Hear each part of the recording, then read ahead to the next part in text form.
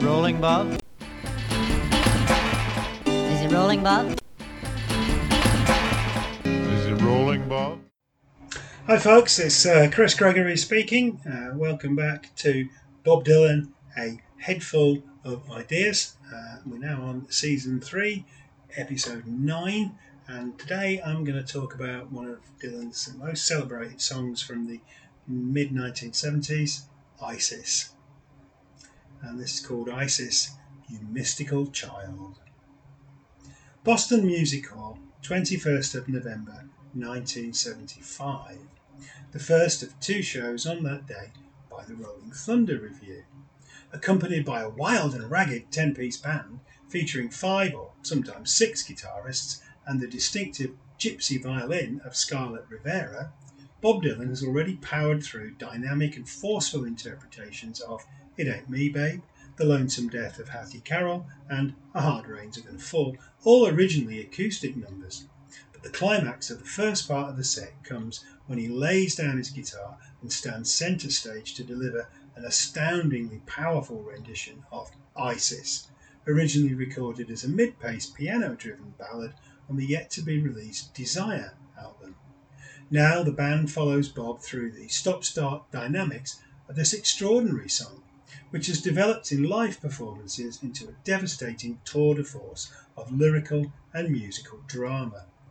Attired in his Rolling Thunder regalia, waistcoat, flowery hat, scarf and white-face makeup, he clenches and unclenches his fists, crossing and uncrossing his hands like a combination of a scary clown and frustrated prize fighter, as if his life depends on it, his eyes flashing as he acts out the building dramatic tension.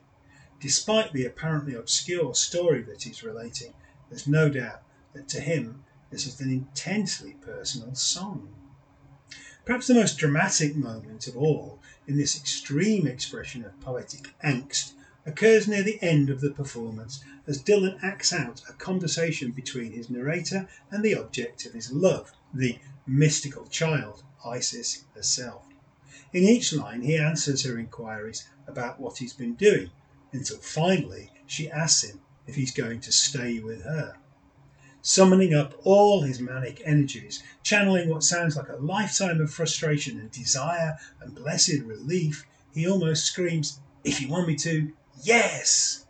It's a moment of affirmation that can only be compared to his monumental instruction to play fucking loud after being famously accused of being a Judas at Manchester Free Trade Hall in 1966. As Dylan hits the harmonica, the band goes absolutely ape. Lead guitarist Mick Ronson is almost doubled over as Bob and Scarlett stalk the stage. And then bassist Rob Stoner leans in to duet with Bob on the final verse. "What drives me to you," Bob sings wild-eyed, "is what drives me insane." At the climax of the performance, Dylan appears to be channeling Hamlet, a young man driven mad by the turbulent circumstances of his life and the impossible moral conundrums he is faced with. Perhaps, like the Dane, he's only pretending to be crazy. After all, he's in costume, hiding behind his white-face Bob Dylan mask. But the performance is so compelling, so thrilling, so life-enhancing, especially as he delivers that apocalyptic yes, that we cannot resist sympathising with him. In that to be or not to be moment, he's clearly and unequivocally choosing the first option. Although his years of domestic bliss, relaxation and recovery may be over, from now on, whatever life throws at him, he will face up to it with unremitting courage and unswerving dedication. Isis is one of Dylan's first co-written works. On Desire, the song, which is led by Dylan's piano, is slower and longer than in live performance. It's the result of a collaboration with theatrical director and lyricist Jacques Levy, who had previously co-written strikingly philosophical songs like Chestnut Mare and Just a Season, both from 1970, with Roger McGuinn for the Byrds. The pair went on to write 6 other songs that would appear on the Desire album, as well as several album outtakes. These songs are remarkably varied in terms of subject matter, although they share a certain cinematic quality.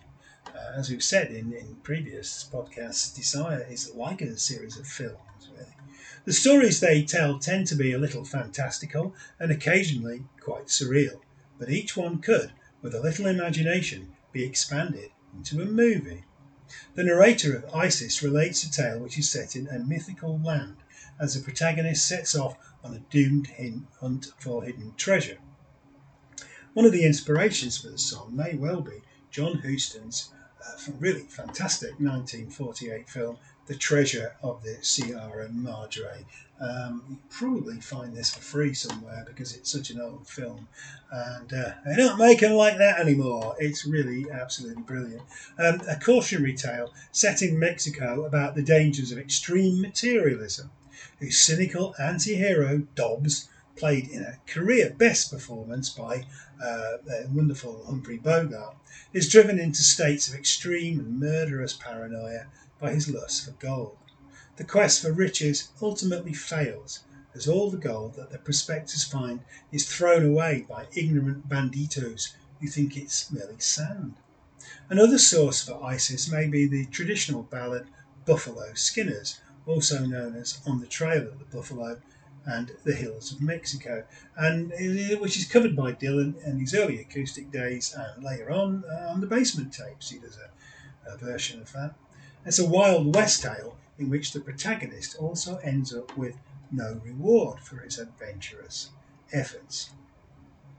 Dylan introduces the song in concert as a song about marriage, and he opens and closes the narrative with a reference to his wife Isis. But we learn almost nothing about Isis herself. The lyrics focused almost entirely on the narrator as he relates his convoluted shaggy dog story. Isis is one of the chief goddesses of ancient Egypt. Recently, of course, it's been associated with a Islamic terrorist group. So I don't know if some people are going to be looking for that and they're going to find this. But this is nothing to do with that whatsoever, folks. So she's the lover of her male counterpart Osiris and the mother of Horus. Her cult later spread to Rome and was one of the major religions in the Roman Empire up to the coming of Christianity. Some scholars have actually said that this religion has quite an influence on Christianity itself, perhaps with the figure of the Virgin Mary taking the place of Isis. But there's a lot of stuff on YouTube about that if you look for it. It's very interesting. Some commentators have interpreted the entire song in the light of this, but it's unlikely that Dylan and Levy were attempting to write a song based on classical or ancient mythology. The song describes the narrator's journey through what appears to be northern Mexico and the southern United States in some unspecified but relatively modern time period. Dylan's Isis appears to symbolise women in general, or perhaps the female archetypal principle, more accurately, in general. The album sleeve features a photo of the tarot card, the Empress, which represents the figure of the moon goddess, and which is commonly associated with Isis. The Empress represents femininity, sensuality, abundance, and most importantly here, creativity. In his liner notes for Desire, the great beat poet Allen Ginsberg makes this clear by including a dedication to Isis, Moon Lady, language creator, birth goddess, mother of Ra, Saraswati, and Kali Matu, Hecate, Ea, Astarte, Sophia, and Aphrodite, divine mother. He certainly can knock those words out, Mr. Ginsberg, can't he? The song dramatises the difficulties Dylan is experiencing during this period of balancing settled married life with the kind of poetic experience or lifestyle which was especially linked to the principles of artistic creativity which he'd followed since the mid-1960s, in which poetic creation is linked to what Rambo referred to as a deliberate derangement of the senses. And that's, of course, the 19th century French symbolist poet Rambo, not the character played by Sylvester Stallone in those in those movies. On the album version, and especially in the increasingly melodramatic live performances, the singer's frustration with this dichotomy can be heard in the jerky stop-start rhythms and Dylan's own impassioned vocals. The song's narrator is caught between the attractions of love and creativity. Isis is his poetic muse, but she's clearly a demanding mistress. It appears that the narrator embarks on the dangerous journey that the song describes in order to impress her. In the end, he appears to succeed in this. Isis is thus a kind of declaration of independence for Dylan as a creative artist. So, yes, structure. The song contains 13 verses with a regular A-B rhyme scheme and no choruses. It begins by declaring that I married Isis on the 5th day of May. The date has little numerological significance, although the 5th of May is the occasion of Cinco de Mayo, a national festival in Mexico celebrating a 19th century victory over the French army. It appears that the bulk of the story occurs in the Sierra Mountains in northern Mexico. All we are told about the progress of the marriage is the laconic phrase, I couldn't hold on to her very long. The narrator then cuts off his hair, presumably in some kind of purification ceremony, and lights out for the wild unknown country. He arrives in what we can take to be a western town as he tells us that he hitches his pony to a post on the right, as they do in the cowboy films, of course. The town is described as a high place of darkness and light, through which a dividing line runs. This rather vague description does perhaps suggest that we are in an elevated place, in a symbolic landscape on the US-Mexican border. Recalling the incendiary line on Idiot Wind, I kiss goodbye to the howling beast on the borderline that separated you from me. It's already clear that his relationship with Isis is on such a borderline. At this point, we may be expecting the protagonist to hit one of the bars, but instead he goes into a laundry to wash my clothes down, which may represent a further attempt at purification, or maybe a simple physical need. He's then approached by a stranger who lures him in by asking, are you looking for something easy to catch? The narrator tells him he has no money to fund the proposed trip, but the stranger assures him he doesn't need any. Already we can guess that the man is probably not to be trusted, but the narrator seems to give the matter little thought. We then plunge straight into the journey, which the narrator assumes is a hunt for hidden treasure, or perhaps gold, although he doesn't seem to have quizzed the stranger about this. For some reason, he seems to place absolute trust in him. I gave him a blanket, he tells us, and he gave me his word. Despite the fact that the stranger doesn't even tell him where they're going, merely stating that we'll be back by the 4th, which we may presume is the day before the 5th day of May, suggesting that the narrator may have been absent for a whole year. But these details are kept deliberately obscure, and the landscapes in the song appear to continually shift in his mind. The narrator seems to imagine himself as some kind of mythical hero who is engaged in a fantastical quest to prove himself to his lover. The song is characterised by some beautifully bitter and suggestive descriptions. We rode through the canyons, he tells us, in the devilish cold.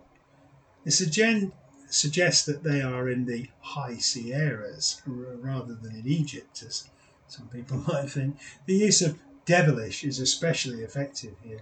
It's one of the number of terms in the song which Dylan appears to particularly relish getting his tongue around. The description also suggests that the narrator may be riding into a very dangerous situation, but the narrator seems to be oblivious to this as he dreams of gold, diamonds, and the world's biggest necklace. He's clearly been taken in by the stranger, and we now expect some kind of disaster to take place soon. Meanwhile, his thoughts return to Isis, who has promised him that things will be different the next time we wed.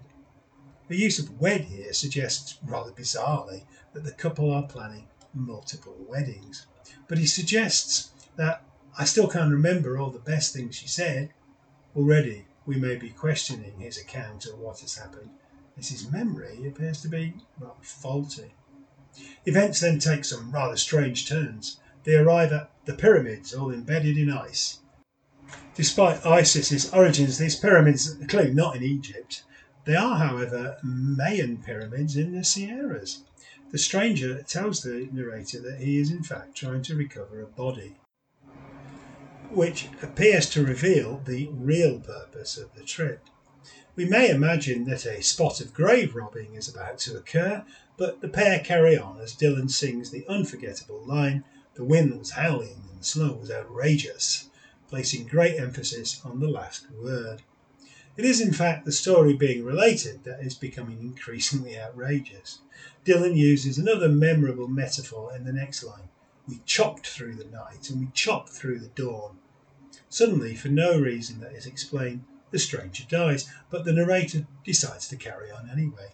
He breaks into the tomb, but is appalled to find that there is no treasure at all. No jewels, no nothing. "I felt I'd been had," he tells us. He curses his own gullibility, then proceeds to drag his dead companion into the tomb. He tells us that, "I said a quick prayer and I felt satisfied. Then I rode back to find Isis to tell her I love her." Strangely, though, he shows little concern about the death of his partner and the fact that the expedition has apparently been entirely futile. Seems that through the entire journey his main preoccupation has actually been his obsessive love for Isis, which is so overwhelming that it appears to obscure everything else. In the last three verses, describing his reunion with Isis, there are some of the song's most memorable lines. The first verse gives us some evocative images. "She was there in the meadow where the creek used to rise," we are told, "blinded by sleep and in need of a bed." Whether it is the narrator or Isis who is suffering so is unclear. Then we get the rather radiant image, "I came in from the east with the sun in my eyes." The sun may represent the narrator's burning passion. Here we see him riding not into the sunset, as gunslingers do at the traditional end of cowboy movies, but in the opposite direction. He tells us that, "I cursed her one time and rode on ahead," but he doesn't ride past her. The penultimate verse is a tour de force consisting of a two-way conversation. She said, "Where you been?" I said, "No place special." She said, "You look different." I said, "Well, I guess." She said, "You been gone." I said, "That's only natural."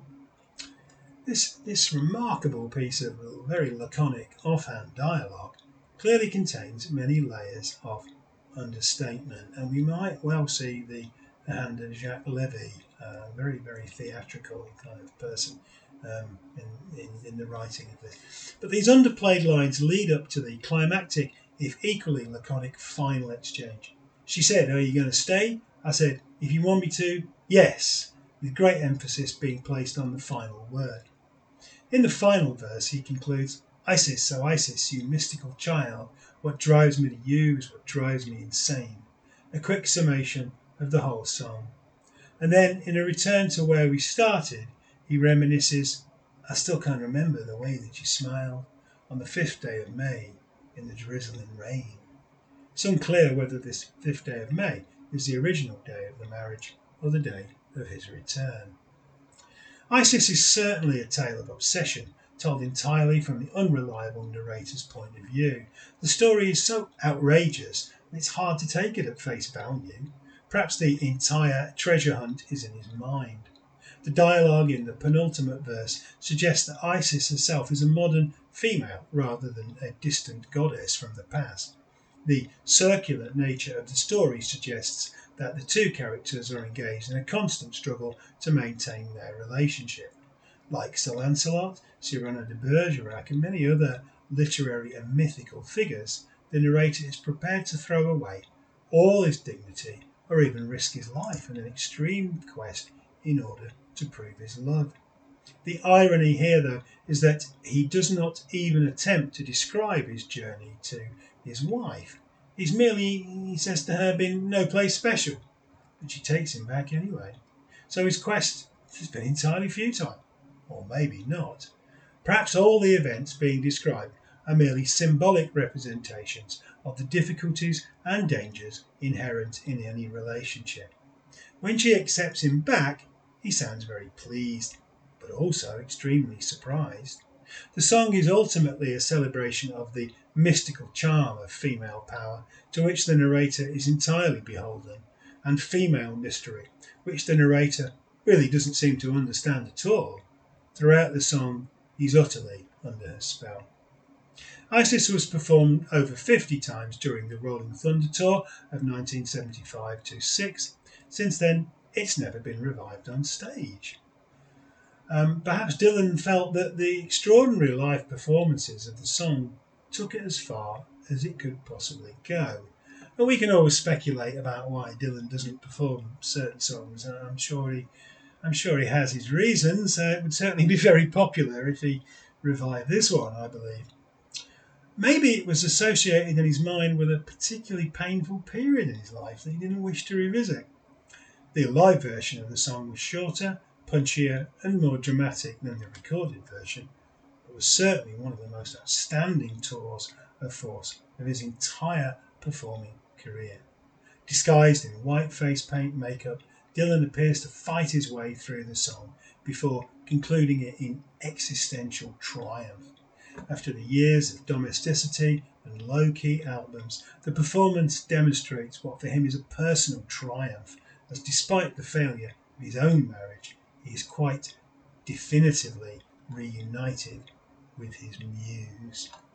And you can see a version of that in the recent, fairly recent Martin Scorsese Rolling Thunder film, which has some strange elements to it. But the concert footage, particularly of the versions of Isis, is absolutely riveting. There are also some great versions in Dylan's own film of the tour, the Ronaldo and Clara. So again, if you can follow those and find those somewhere on the wonderful YouTube, then that will kind of fill in some of the gaps. So I hope you've enjoyed this one. I'll be back soon. Don't forget to like and subscribe, and please send me any comments on this on the YouTube page or on my website, which has a comments box which you should be able to use. See you next time. Bye. Is it rolling, Bob? Is it rolling, Bob?